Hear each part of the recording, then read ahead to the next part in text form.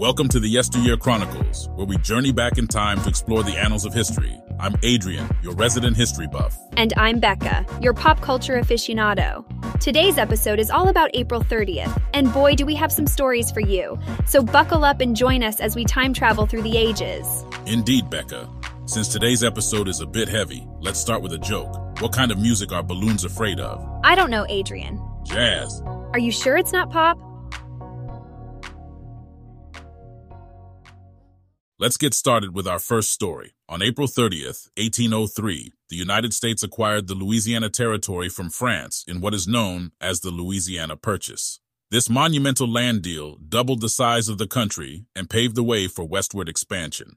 That's quite the real estate bargain. How did the negotiations for the purchase come about? Well, initially, President Thomas Jefferson sent envoys to France to negotiate the purchase of New Orleans and adjacent lands. However, Napoleon Bonaparte, facing financial difficulties and potential conflict with Britain, decided to sell the entire Louisiana Territory to the U.S. for $15 million, which was a fantastic deal for the U.S. considering the size of the territory. Let's move forward to April 30th, 1945, when Adolf Hitler and his wife, Eva Braun, committed suicide in their underground bunker in Berlin. This marked the end of Hitler's reign of terror and the beginning of the collapse of the Nazi regime. A significant turning point in history, indeed. On the same day in 1975, the fall of Saigon occurred, signaling the end of the Vietnam War. North Vietnamese forces captured the city, now known as Ho Chi Minh City, and the South Vietnamese government surrendered. Such a tumultuous time in history. How did the fall of Saigon impact Vietnam and the world? The fall of Saigon marked the reunification of Vietnam under communist rule, which led to a mass exodus of Vietnamese refugees, many of whom resettled in the United States and other countries. It also had a profound impact on American foreign policy, with the Vietnam Syndrome influencing the U.S. government's reluctance to intervene militarily in other conflicts for years to come. It's incredible to think of the lasting impact these events have had on our world today. The Louisiana Purchase shaped the United States as we know it, while the end of the Nazi regime and the fall of Saigon marked significant turning points in the 20th century.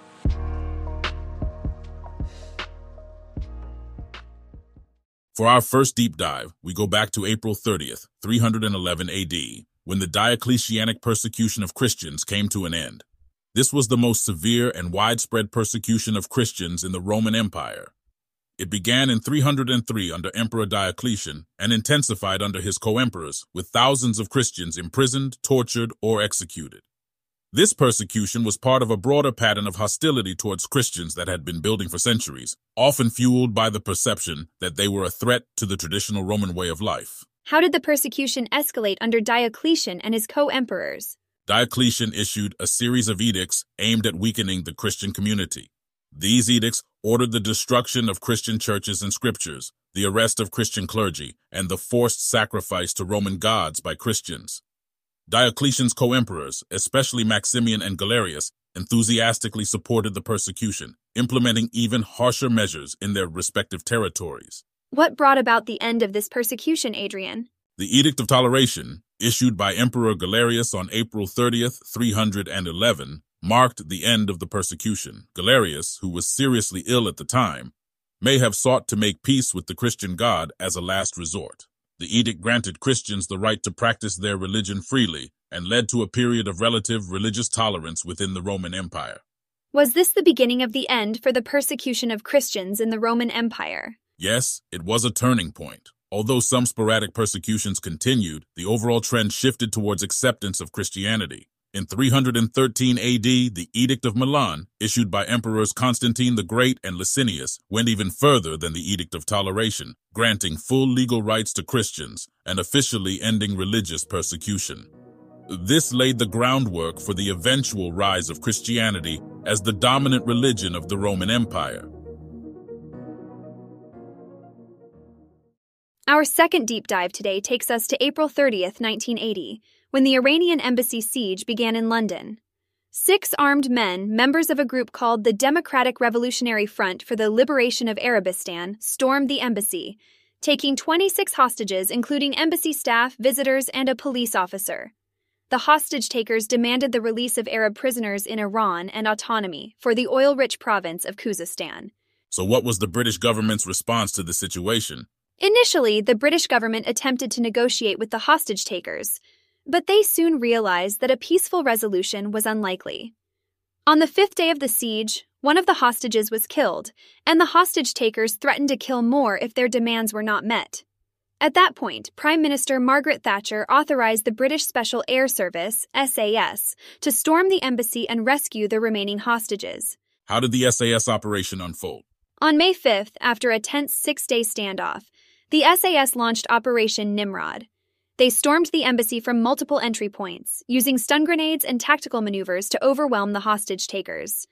The operation was swift and efficient, lasting only 17 minutes. 5 of the 6 hostage takers were killed and the 6th was captured. Tragically, 2 hostages died during the operation, but 19 were successfully rescued. How did the siege affect the relationship between the UK and Iran? The Iranian government initially accused the British of collusion with the hostage takers, but the swift and successful SAS operation helped to ease tensions. The siege also highlighted the growing threat of international terrorism and the importance of counter-terrorism measures.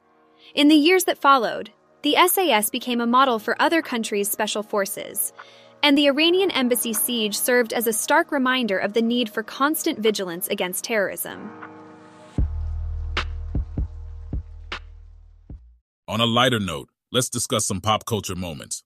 Today is the birthday of Danish filmmaker Lars von Trier, born in 1956. Known for his unconventional and provocative films, von Trier has been a prominent figure in the world of cinema for decades. Some of his most notable works include Breaking the Waves, Dancer in the Dark, and the controversial Antichrist. Oh, I've seen Dancer in the Dark with Björk. It's such a powerful film. It's amazing how von Trier can evoke such strong emotions from the audience. Absolutely. His films are always thought-provoking and push boundaries. Now, let's not forget about Wonder Mike, born on April 30th, 1958. He's a founding member of the Sugar Hill Gang, who helped bring hip-hop into the mainstream with their iconic 1979 hit, Rapper's Delight. Rapper's Delight is such a classic. It's amazing to think about the influence that song has had on hip-hop over the years. Continuing with the hip-hop theme, rapper Travis Scott was born on April 30th, 1992. He's known for his energetic performances, chart-topping albums like Astro World, and his high-profile relationship with Kylie Jenner. Travis Scott has definitely left his mark on the hip-hop scene. His unique sound and style have influenced a new generation of artists. April 30th is an incredible day bridging the past and present of rap.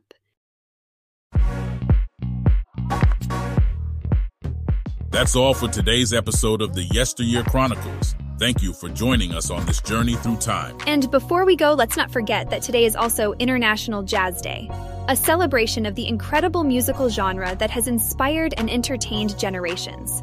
So why not put on some jazz tunes and get into the spirit? A splendid idea, Becca.